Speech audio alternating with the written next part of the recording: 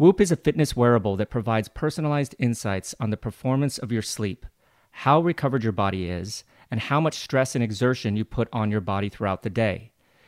Each day when you get up, Whoop gives you a recovery score based on your sleep, resting heart rate, and heart rate variability that can be used as an indicator for how to approach your day. The app has built-in features like Strain Coach, which gives you target exertion goals to work out optimally at your body's recovery level. Whoop automatically detects and categorizes your activity, so there's no need to start and stop your workout. You can analyze your heart rate throughout the entirety of your workout and also track your calories burned, max heart rate, and average heart rate. It's the perfect way to train. The app also has a built-in sleep coach, which lets you know how much sleep you should be getting based on your expected activity level for the following day. So you can wake up and be recovered based on your performance goals.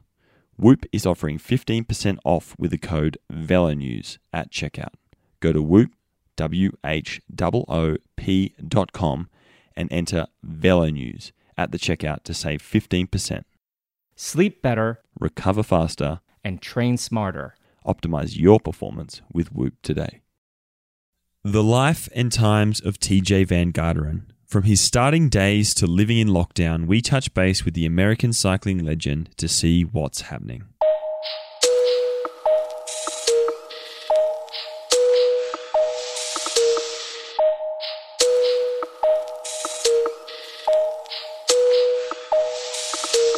Hello and welcome to another episode of Put Your Socks On.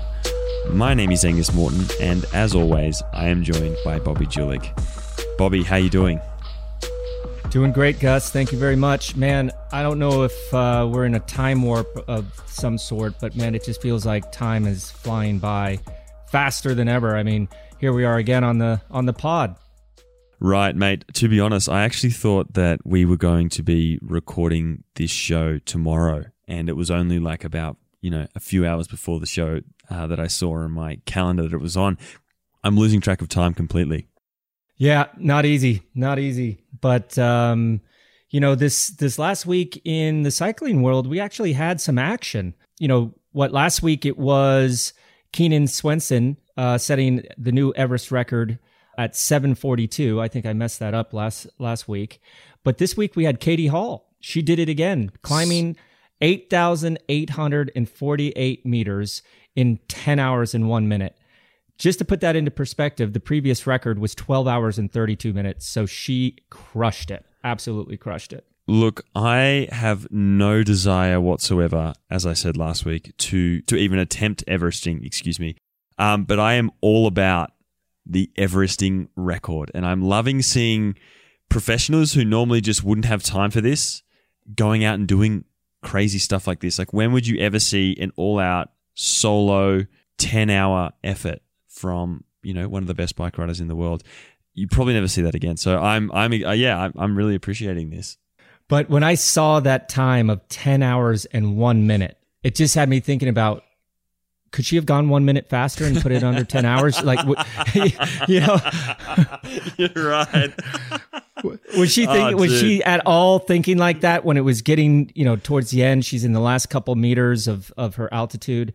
And I wonder if she was thinking that. We'll have to ask her. We'll have to get her on the pod. I was going to say, you call her up, not me, and ask her if she could have squeezed 1 more minute out. But yeah, you're right. I mean, unbelievable.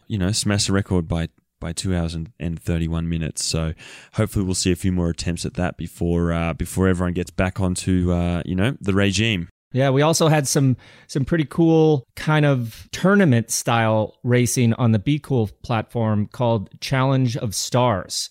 They had a climbers edition, which was won by Giulio Ciccone, our from the Tour of Italy, King of the Mountain guy from the Tour of Italy, and he beat Thomas de Gent in the final round. One thing of note, and I don't know how serious these guys take it, but I mean, if you're going to be on this platform, you're probably giving it 100%, I would think. Might as well. But Froome didn't make it out of the first round. He was eliminated by Warren Barguil in the first round, so kind of a surprise there.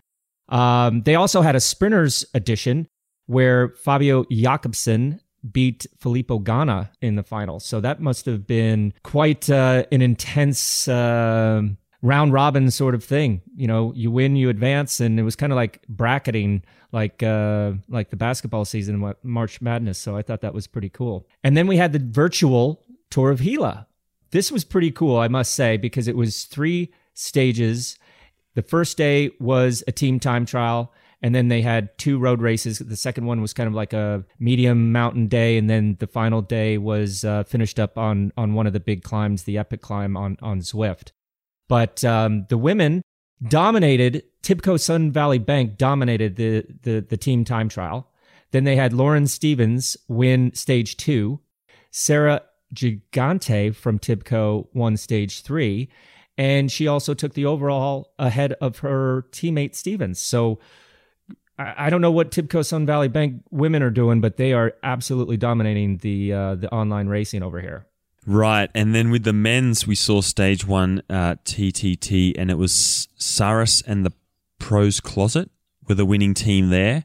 Stage 2 was Holden Commue, again Saris Pros Closet. He, as a little side note, was the #1 rider on Zwift and the 2019 national champion. Stage 3 was Chris McGlinchey from Vitus Pro Cycling. So at least, you know, someone else got a look in there for that final stage. Bobby, I believe you watched this final stage. I did. I did. I watched this live and I really, really enjoyed it. I found a way, a little hack, if you will, to actually follow riders in the race. So I was kind of skipping when they finished up the epic climb. I was just kind of skipping group to group. So I was able to see the watts that these guys were crushing, and it was legit. But when I was watching it, I was under the assumption that Elder Freire from Legion of LA won because he was the first guy to cross the line. But then only afterwards, or actually just this morning, I found out that he was DQ'd for not finishing the previous stage because, you know, I don't know, you know, it's a virtual stage race, so you have to finish one stage to do the next, and evidently he didn't. So rules are rules, I guess, but regardless, it was pretty neat to see these guys pumping out that sort of wattage for that long. And it was Gavin Dempster of the Saris Pros Closet team who won the overall there ahead of his teammate Ryan Larson. So, yeah, and Bobby, the biggest news of the weekend. Biggest news of the weekend.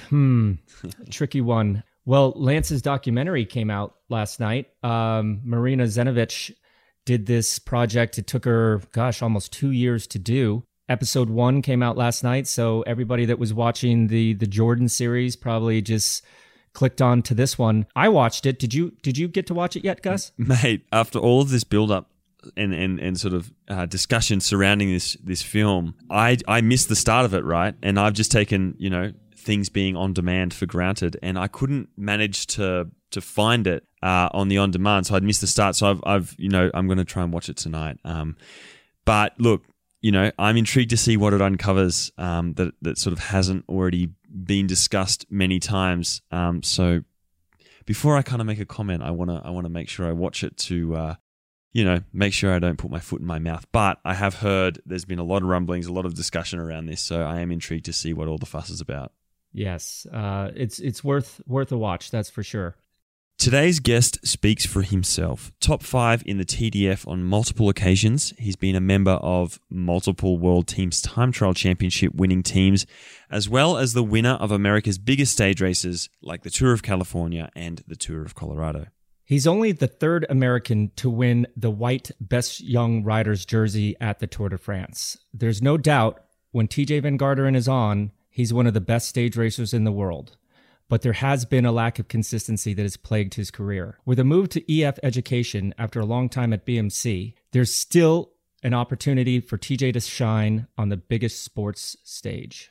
We caught up with TJ from his place in California to touch on his career that has been and to see where he is hoping to perform when the racing resumes in earnest. Welcome, TJ Van Garderen, to Put Your Socks On. So glad to have you on the show. Where are you now, and how are you holding up these last few months in lockdown, quarantine, social distancing, whatever you want to call it? Well, I am back in my home in Los Olivos, California. Yeah, I mean, holding up just fine. I think, I'm lucky to be here with my family. It was a little touch and go there because I was in the middle of racing Paris-Nice when they started implementing travel bans and lockdowns and quarantines. And, it was kind of a scary time because my family was on this side of the world while I was over there racing. So I was kind of panicked, like, oh man, am I going to get stuck over here and they're going to get stuck over there? What's going to happen? Luckily, we were able to get together before, basically the world shut down. But in the meantime, I've just been training, trying to stay ready for when the racing and the world opens back up. Yeah. What have you been doing training wise to stay fit and to stay sane throughout this whole thing? I got to say it helped a lot when the UCI released a calendar. Until then, I was just kind of riding. I didn't really have a plan. I wasn't following a training schedule. I was just riding to kind of stay in shape and to manage weight or whatever. But I didn't really have an aim or a goal. It was basically just, enjoy being outside. But yeah, once they opened up, or they released that calendar and I saw some of the race dates, it gave you kind of like a target to shoot for. So then it's like, all right, now let's get structured about this and let's start actually training as if it means something. And were you able to ride outside the entire time, or were you using some of the indoor platforms to stay fit as well?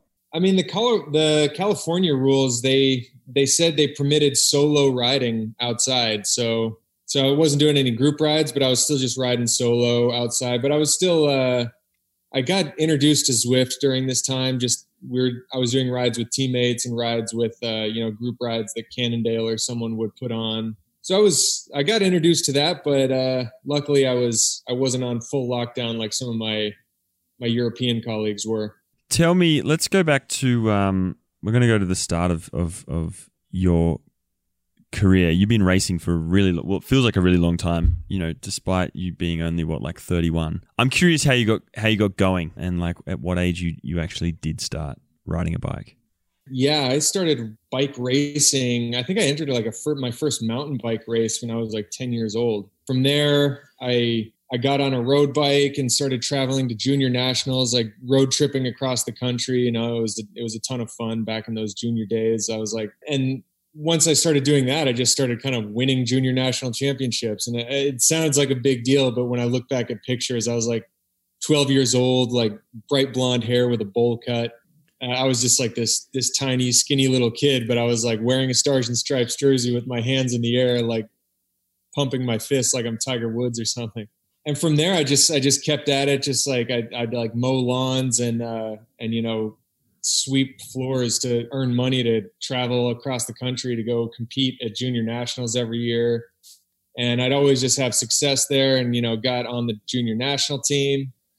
From there, I got on Rabobank's development program when I was 21 years old. Spent 2 years there. And then from there, I got my first pro contract for the 2010 season with HTC High Road. Spent my 2 Neo Pro years there before I moved on to BMC, which is where I spent the bulk of my career.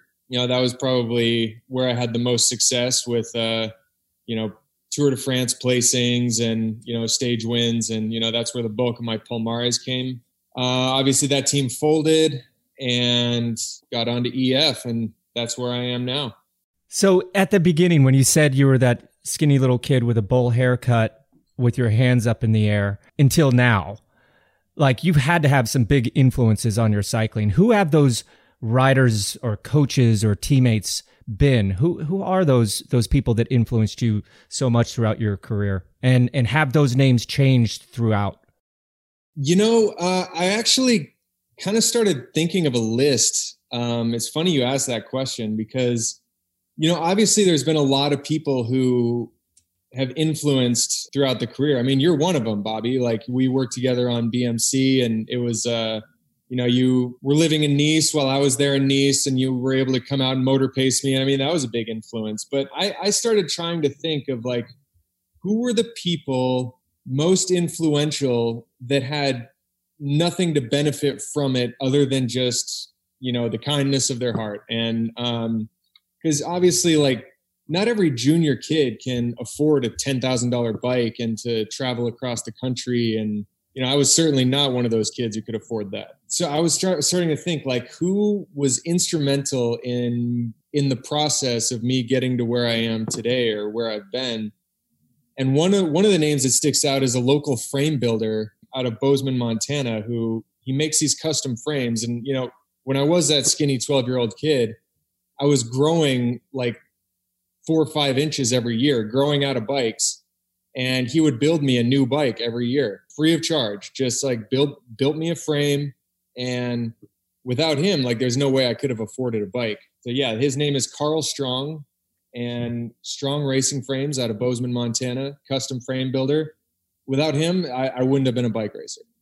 I wouldn't have been able to afford it. Yeah, there's a few other names, like those times on Rabobank that I was talking about. I have an aunt and uncle who opened up their doors for me, and I was living with them in Holland for those 2 years. Without their support, for them to just, feed me and, like every meal, like I had a bed, I had, they would give me rides to the airport, and like, they had nothing to gain from it. They just said, okay, you want to come live in Holland and race bikes in Holland? Yeah, our doors are open for you. The list goes on, but those are definitely some big ones. I saw you posted like a photo a while back of you doing a time trial when you were on that Rabobank development team. And I remember as a junior and then under 23, I guess, a little bit racing against that team and them being very dominant. Rory Sutherland rode for them and then you rode for them. There can't be too many other non-Dutch or like certainly mid-European guys that rode on that team. Like, how did you end up there? What was that like being a part of that program? Well, I think it helps that I have a Dutch last name, so I might have caught their eye a little bit. But yeah, I mentioned I raced for the U.S. national team the year before that, my first year in the under 23 category. Did a few races, and I think Noel de Jonker, he made the connection there. I think they were looking for an American rider, but I think they maybe didn't want to take a chance on, getting one of the ex-Postal guys and putting him on their pro team. So they thought, okay, let's take a development guy and bring him along. It just turns out that I didn't end up signing with the pro team, but I think it was, it was certainly a huge, huge learning experience. And I think it was probably the best development I could have had as a young rider. That choice for you to go to that team, I automatically respected you for doing that, because that was not the easy choice. Living in your aunt and uncle's house in Holland, racing on a Dutch team. What was the other option if you didn't go to Rabobank? Where else could you have gone at that stage in your career when you were so young? Yeah, I had offers to come race for some domestic teams, or there was, at the time, Jonathan Vaughters' team was still, I think they still had a development program. They started out as an under 23 team, and I think they were just kind of getting their feet wet into the pros. But even at that time, they still had a development program where they were racing in under 23s. But yeah, I looked at it, and I looked at the list of riders who had come out of Rabobank. And it was like 70% of them had gone pro. If not like successful pros, they at least got a shot somewhere. So I was thinking, like, okay, what is my biggest chance to turn professional? Is it to go to one of these places and maybe make a little bit more money, spend more time in the US, be able to stay at a Hyatt and eat Olive Garden at Racing Redlands? Or am I going to go and race in these shit races in Belgium and actually learn how to race my bike and make no money, but it'll make me a good pro? And I was like, the choice was easy for me. Like I said, total respect there. Road less traveled, that's for sure. TJ, I don't know if you remember this, and I had to go deep into the vault to kind of remember this myself, so I'm not sure what year it was. But I met you for the first time, I believe it was in 2007 at the World Championships. And you were there. We were roommates. I do remember that. Okay, right? And I got there a little early. And for one or two nights, we actually roomed together. And, then I was towards the end of my career, and you obviously were right at the beginning of it. And I remember the first time that you really confirmed, all your junior success was when, man, I think you were a neo pro and you got third in the Dauphiné. Was that 2010? That was 2010. Yeah. Yeah. And, on high road, obviously, a big future ahead of you. And then you went on to finish fifth in the Tour de France in 2012. And you won the best young riders jersey. And then you were able to equal that result again in 2014. 2015, you were going to be on the podium of the Tour de France until like 3 days to go, right? Like, there's so much that goes on between 2010 when you kind of get out there and then you confirm that you're a top rider in the Tour de France. But along that time frame, what special memories do you have of those years when you were so close to the pinnacle of the sport? Man, I mean, there's definitely a ton of fun memories of just like with teammates or just kind of like rivalries, or when I look back at them, I think, they were fun, or, hanging out with Taylor Phinney and, him, being teammates with him. That was just a ton of fun. I remember a world championships we went to that year. He got a medal in the TT and I was just off the podium in fourth place, but man, it was in Valkenburg in 2012. I just remember having so much fun rooming with him there. Rooming with George Hincapie during that 2012 tour when I was in the white jersey. Like, George, he just was such an even-keeled guy. Like, we went into the tour trying to defend the title with Cadel Evans, and I was new on the team, and I was, riding a little better, and that was causing a little tension. But, whenever I went back into the room with George, it was just pure fun. And I think that definitely helped calm the nerves for that first success in the tour.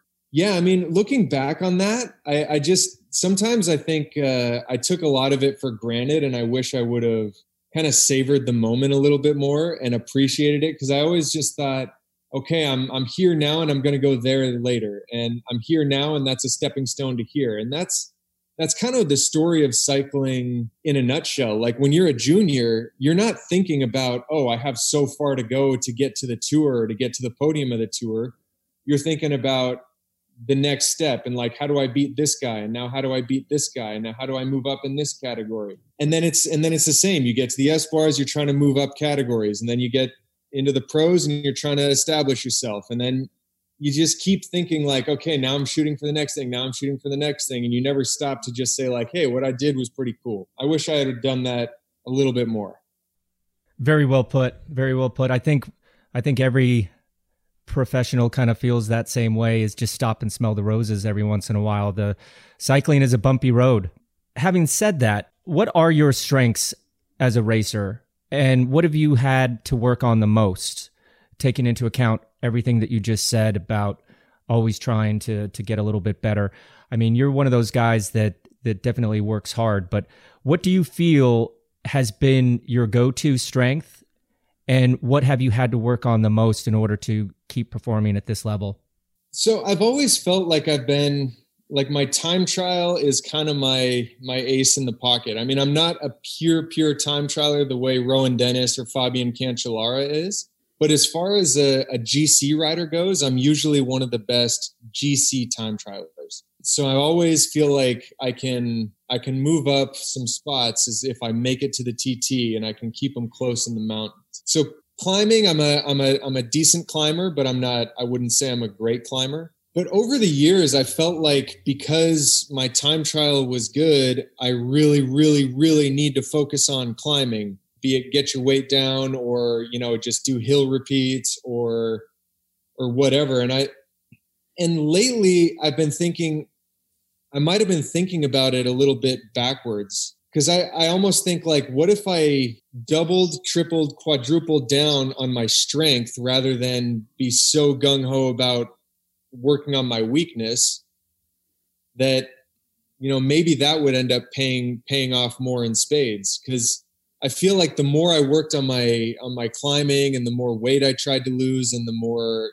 hills I tried to climb, it kind of sacrificed a little bit of my TTing ability. So yeah, I'm kind of taking a little bit different approach and spending a bit more time on the TT bike, focusing on the power and focusing on the getting comfortable in that position.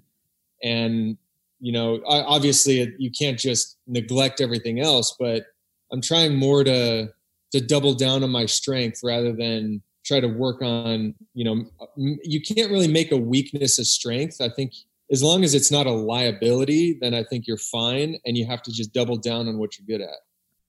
And, you were successful quite often over in Europe, but it seemed like every time you came back to America, you were just like on a totally different level. What do you attribute that to? Was that just being on home soil? What was that that made you so much, so dangerous to the competition in races like the Tour of California, Tour of Colorado? I mean, you have the Broncos hat on now. You just know, like, any sports team, when they have that home field advantage, that's going to be huge. When you have the crowd behind you, when your family's watching, when you can race on home soil, it gives you a different feeling. I mean, you look at the Giro d'Italia, it's going to be Italians all at the top. You look at the Tour of Spain, it's going to be Spanish guys all at the top. And I think it's no different when you have an American race. You're going to see Americans at the top. And what is your favorite race? I mean, the Tour of Colorado was just pure fun. It was just pure fun. I heard the after parties at Tour of Colorado were pretty good, weren't they? Yeah, that was that got a little out of hand. That was pretty legendary though. That was a night you'll never forget. So fast forwarding to your new team, your team Education, EF Education First, got off to one hell of a start before this pandemic kicked off. I mean, you guys were winning races left, right, and center. What do you feel contributed to that fast start? And do you think you guys are able to pick up where you left off with the winning that you guys were experiencing once the races kick off again? I hope so. I think, I mean, I would say that, we had the new sponsor come in, EF, and, they've gotten more and more involved, and they're not a typical sponsor that just like, here's the money and we're going to plaster our name and our brand on your jersey, and we're basically paying for ad space. They took over the team, and they wanted to get us involved in the company. They had employees come out to watch bike races, and, vice versa. They had bike racers come do retreats with the company. So it really seemed like we were all sort of a part of a bigger thing and the mission that Education First was trying to send. And we all really got behind it, and we felt like, okay, we have more of a purpose and an identity. And, they encouraged people to, be themselves and be, not just, you kind of break the mold a little bit. And I think that got people really motivated, and that's not going to go away. So when this pandemic is over, that none of that changes. So I think we're going to be able to pick up right where we left off and keep kicking some ass. So let's talk about now post COVID-19, right? You just said, we said earlier on, now that there's a calendar, now that you have something to work towards, you're able to get going and get training and get hunting again. What are your goals once racing fires back up? So I'm set to race the Tour, which is a big enough carrot for me. And, right. That's kind of the singular goal that I have right now. But other than that, there's not very many races on the calendar to split up amongst almost 30 riders. So, I mean, I hope I get to race more than just the Tour, or maybe a lead up race to the Tour and then the Tour. But every rider on the team is going to have to race at least a couple of races. And there's just not a lot of roster spots for the amount of racing versus how many bodies there are on the team. Definitely going to be tricky. But one thing I remember back in 2016, you actually didn't go to the Olympics out of concerns for the Zika virus, if that's correct. Mm-hmm. And in order to make sure that I'm not saying anything out of line here, that was because your wife was pregnant or you had a young baby at home, something like that. Is that correct? Yeah, Jessica was pregnant at the time. So she was about 6 months pregnant, if I remember correctly, because daughter was born in September. And yeah, so my worry there was, that if Jessica hadn't been pregnant, I would have gone to the Olympics. No question. I wouldn't have worried about, getting a fever from Zika virus. The biggest scare with Zika virus is that it can harm the fetus. And, if I have a pregnant wife at home, I'm like, I didn't know enough about the virus. And I was hearing maybe some misinformation, or maybe, nobody really knows everything there is to know about a virus. So the fact that she was just pregnant at the time was just a risk that I wasn't willing to take. And understandably so, no doubt. But like you just said it, here we are again, dealing with something that you obviously were sensitive to. Will you take any special precautions now, or is this, hey, leave it in the hand of the professionals, the team doctors, the UCI for setting up these protocols? Or is there any extra precautions that you're thinking of right now when you enter back into racing around the planet? I mean, yeah, again, I think we just have to trust the people in charge right now. And, because there's so much we don't know that we have to put our trust in something. And, if they say wearing a mask, and the thing is, you also have to just assess your risk tolerance. I think just educating the public about what the risks are, and then people can make their decisions on, if they say, okay, look, if you're in a certain age demographic, or if you're a vulnerable person, you might need to wear a mask a little longer once things open up, or you might need to stay home a little longer once things start opening up. But look, we do that with everything in our lives, don't we? Every time you get on a plane, you think okay, there's a risk involved here, but the risk is small enough that it's within my comfort zone. Or every time you step in a car, you have to assess, we say, what's my risk tolerance? My risk tolerance is I'm going to drive the speed limit, and then that has to be good enough. So once the people in charge tell us that it's safe to go out, I think they also need to educate people on what the risks are, and, what they can do to mitigate some of the risk, and let people make the decisions based on what they deem as an acceptable level of risk. So you just mentioned that you're focusing on the Tour de France this year.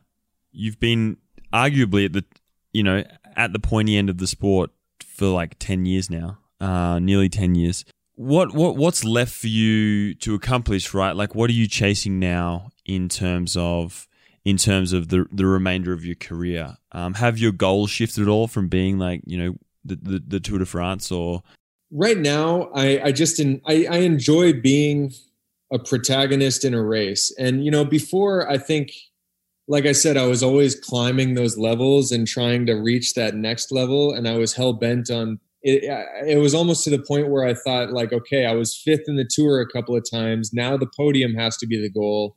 And if I don't get the podium, it's a failure. And I don't know if that was the right mindset. I think I should have just been I'm going to do the best I can, because races are so much more fun when you can be a part of the race rather than basically a spectator within the race. So I'm not putting a goal on it saying this is what I want to achieve. I just want to, enjoy the process, do the best I can, and be a protagonist in a race, in bike racing, for as long as I can be. And then once I can't be anymore, then I'll know that's when I'll know it's maybe time to stop. And being in the Pro Peloton since 2010, you've raced through some very special times, a lot of ups and downs, a lot of changes, within the sport, with yourself, changing teams, kids, everything. But what would you like to see change in the sport of cycling, or perhaps done differently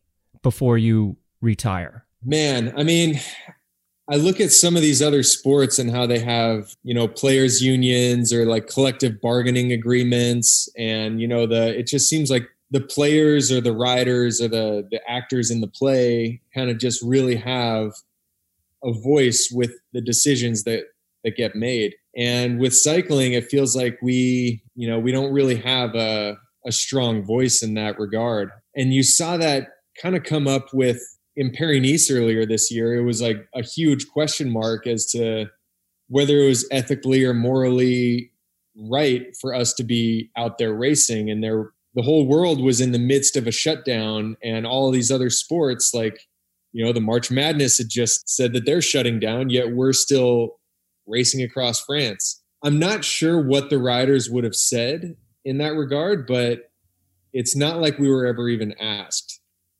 And it would have just been curious to know, like, look, are you guys comfortable being out here right now? It would have been nice to just have a seat at the table to be able to say yes or no. Interesting. So you guys were not at all communicated with that decision of Paris-Nice? It was just kind of an assumption that you guys were going to get going? Because we started hearing things once you guys started that it was like, as soon as you get down to the south of France, the race is going to stop. And it did wind up, being shortened by one stage.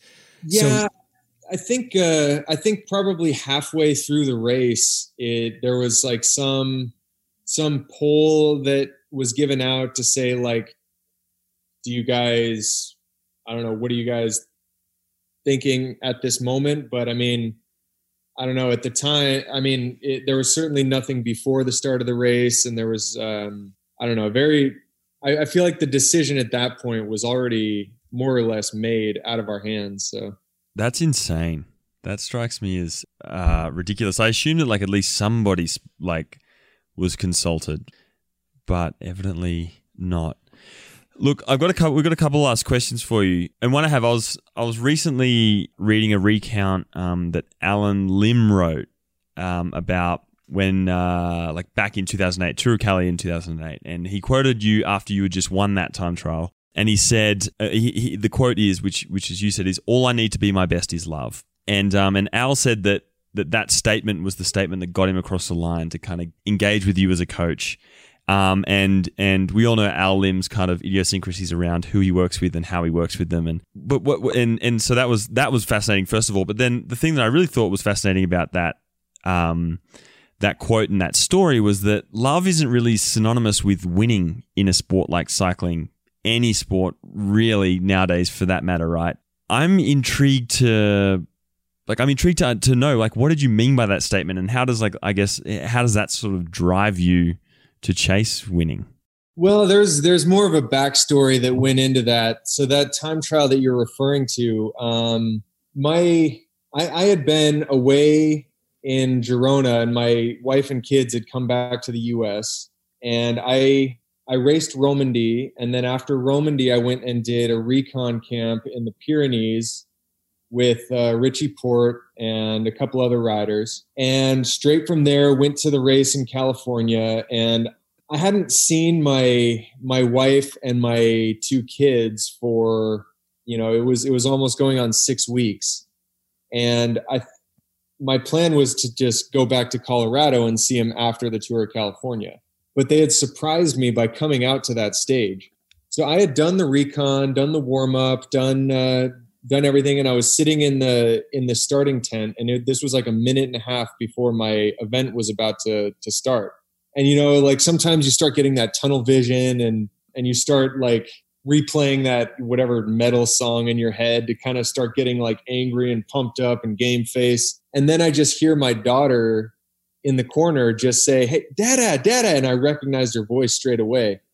And I was like so shocked to see him because I had no idea that they were going to be there. And it had been like 6 weeks since I'd seen him. So I go over there, I give her a big hug. She's like got tears in her eyes. I give my wife a kiss. And then I just realized like, oh man, now I got like 20 seconds until I start. So I better get going. And like, it's like my heart just melted. And I'm just thinking like, wow, it made me so happy to see him. I get into the start gate and I'm like kind of frazzled. It just kind of took me out of that element of focus. And I was just like, okay, I like 5, 4, 3, 2, 1, go. And I go and I look down at my power meter and I'm like, wow, I'm going way too hard right now. Like, I don't know if I can keep this up. I keep trying to pull myself back thinking like, if I keep this up, I'm going to blow because I got too much adrenaline right now. And then I kept looking down and I'm like, it's not going down. I keep, this power is still staying up. And then like halfway through, I'm just like, you know what? Fuck it. I'm just going to roll with it. Like maybe I'm just on a day. And And, you know, like I crossed the line and, you know, I finished completely empty but I was like, wow, that was almost some numbers I didn't know I could do. And I feel like I kind of channeled into something that I hadn't channeled into before. And the only thing I could attribute it to was, the seeing my wife and kids. And, you know, it took me out of that anger feeling and gave me more of a feeling of love. So, man, we had asked you about your best cycling memory, and I think you just nailed it. That's definitely up there. Yeah, that has to be number one. Yeah. That is a brilliant story. Mate, I've got one final question for you. It's well known that you're a basketball fan. The Jordan doc. Give me your thoughts. Oh, man. This quarantine just got so much worse now that doc ended, because I was so excited every Sunday that the 2 episodes would come out. And, man, like, I think he just cemented it. He is the GOAT, greatest of all time. No debate, no question. And that doc was awesome. Yeah, it was unbelievable. You're good buddies with Reggie Miller, right?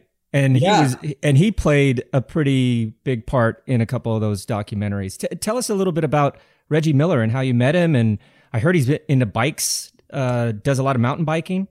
Yeah, he's a big time bike rider. He's mainly a mountain biker, but he rides on the road a lot, but he does a lot of mountain bike competitions. So it was a funny story. I watched Reggie Miller's 30 for 30, and I thought it was so great that I just am like, I want to look him up on Instagram. And I looked him up on Instagram, and I saw all these pictures of him on bikes and, you know, riding bikes or racing bikes. And I was like, holy shit, like this guy's a cyclist. Maybe I can get in touch with him. And I was like, maybe I'll call my agent, see if they can get in touch with his agent. But that didn't work. So I looked at his Strava page, and I looked at his most recent ride, and I saw, okay, he doesn't have too many Strava followers. Maybe if I send him a message, he might get it. So I just sent him a message on Strava saying like, hey, I'm TJ Van Garderen. I don't know if you know who I am, but I raced for BMC at the time, and I'd love to go on a ride with you. Here's my email address. I just give him my email on Strava. I get an email from him like 20 minutes later saying like, hey, that would be a huge honor. I'd love to ride with you. And I'm like, well, hey, I got a trip planned to Malibu around this time. If you're around, then let's make it happen. And he's like, yeah, absolutely. So we go on a ride. It was like this 4-hour ride in the hills above Malibu. And, you know, we just talked about everything. I talked about, you know, he asked me questions about training. I asked him questions about basketball. I asked him about his documentary, about his fights with Jordan. And, you know, it was one of the best 4 hours of my life. And yeah, I've kept in pretty good touch with him. Every now and then I'll see him at an event, or, you know, he came out and rode this Figueroa Gran Fondo that's just out my back door. But yeah, he's a super cool guy. You know, he has his own like jersey line called the Boom Baby jerseys that he sells to support his foundation called Dropping Dimes. Yeah, just a great guy, big cyclist. Oh man, he's in for it now that he knows that you were successful with some Strava stalking. He better make his account private, because we want to have him on his podcast, so we know how to get a hold of him now. So we're gonna, Gus, can you take care of that? Just ping him on Strava, and since he's so good at returning that sort of stuff. I'll send him a message. I'll tell him to hit you guys back. For sure. That would be awesome. That would be awesome.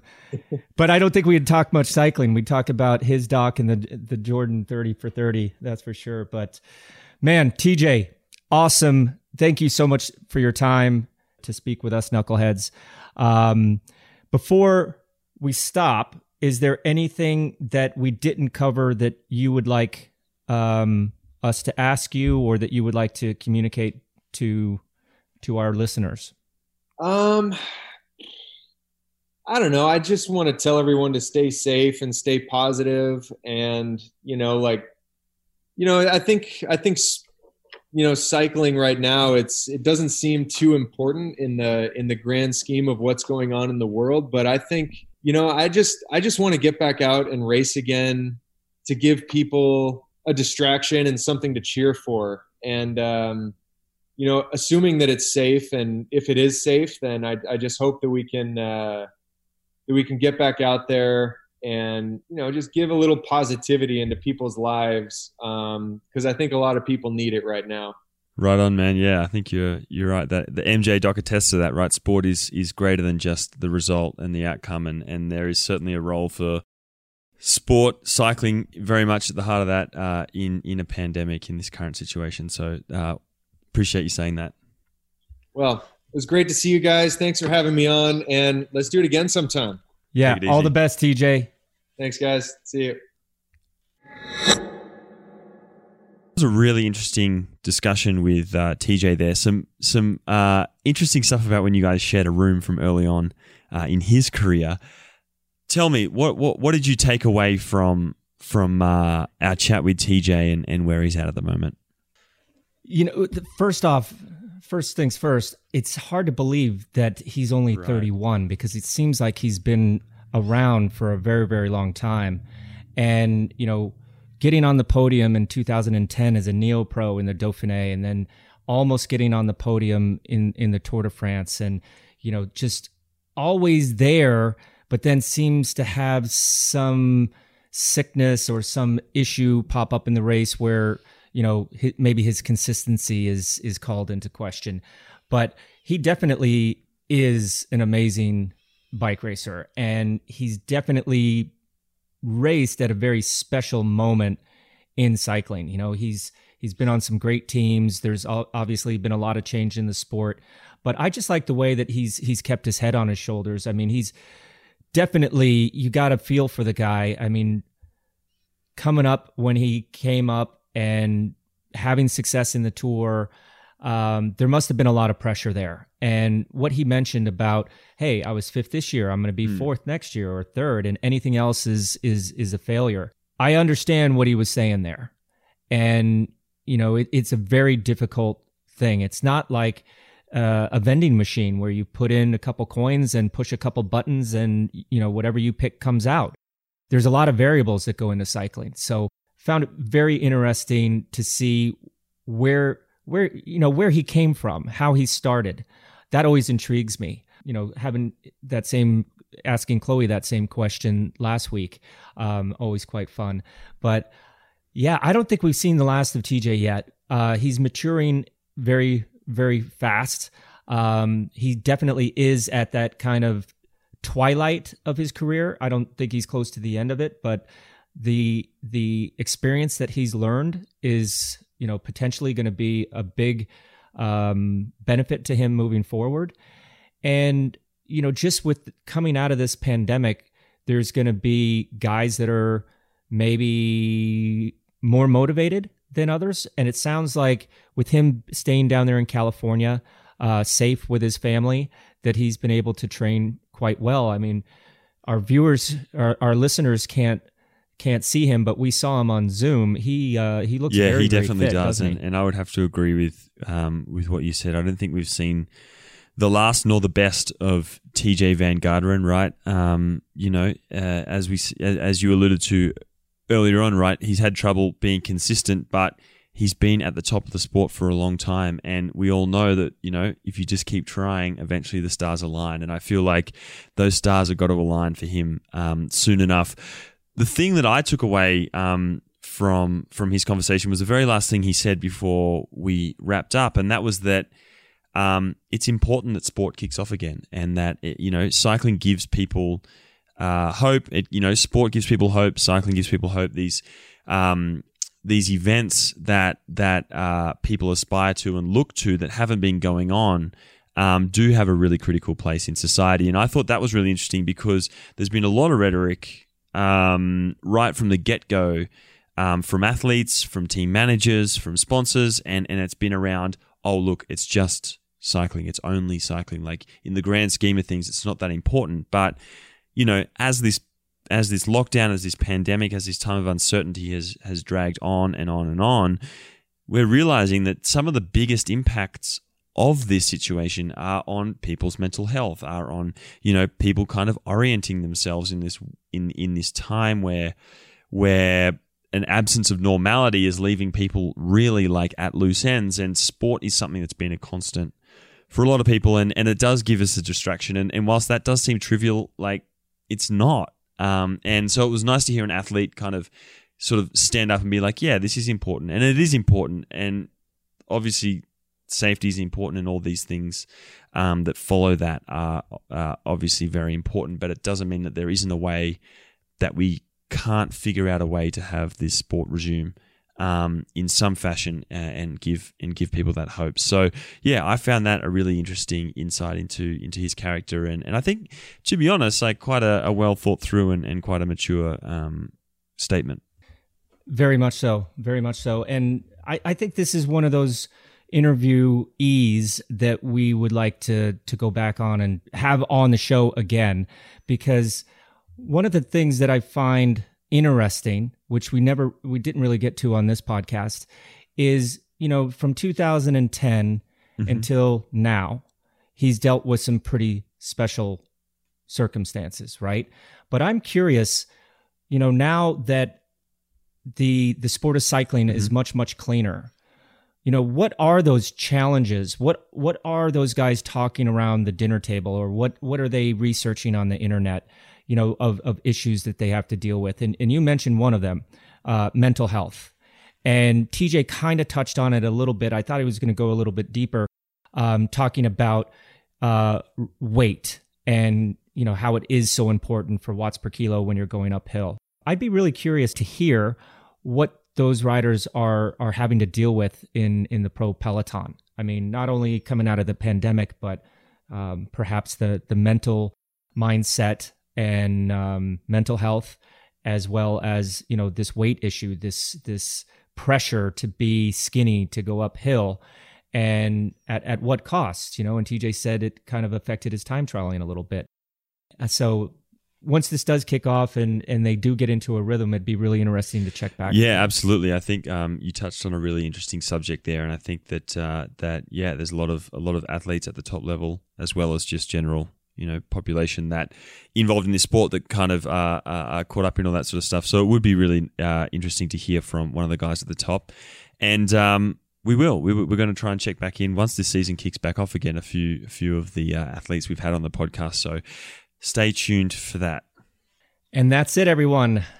That's all we have time for this week. Hope you enjoyed this episode, and thanks again to TJ Van Garderen from EF Education First Cycling Team. You can find our podcasts, as well as a ton of other fantastic cycling journalism, over at velonews.com. You can also find us on Apple Podcasts, SoundCloud, Spotify, or whatever your favorite go-to podcast site may be. Just search for Put Your Socks On or Physo, Pyso. Please continue to show your support by subscribing and spread the word by telling your friends about us. You can get at us on social media, PhysoPod on Twitter, PYSOPOD, at That Is Gus, or at Bobby.Julik on Instagram. Yeah, reach out to us there. We'll respond. Any suggestions, feedback, whatever else you feel like talking about. Until next week, thank you very much for listening. Thanks, everyone. Stay safe, stay sane, and don't forget to put your socks on. Nice. Good discussion.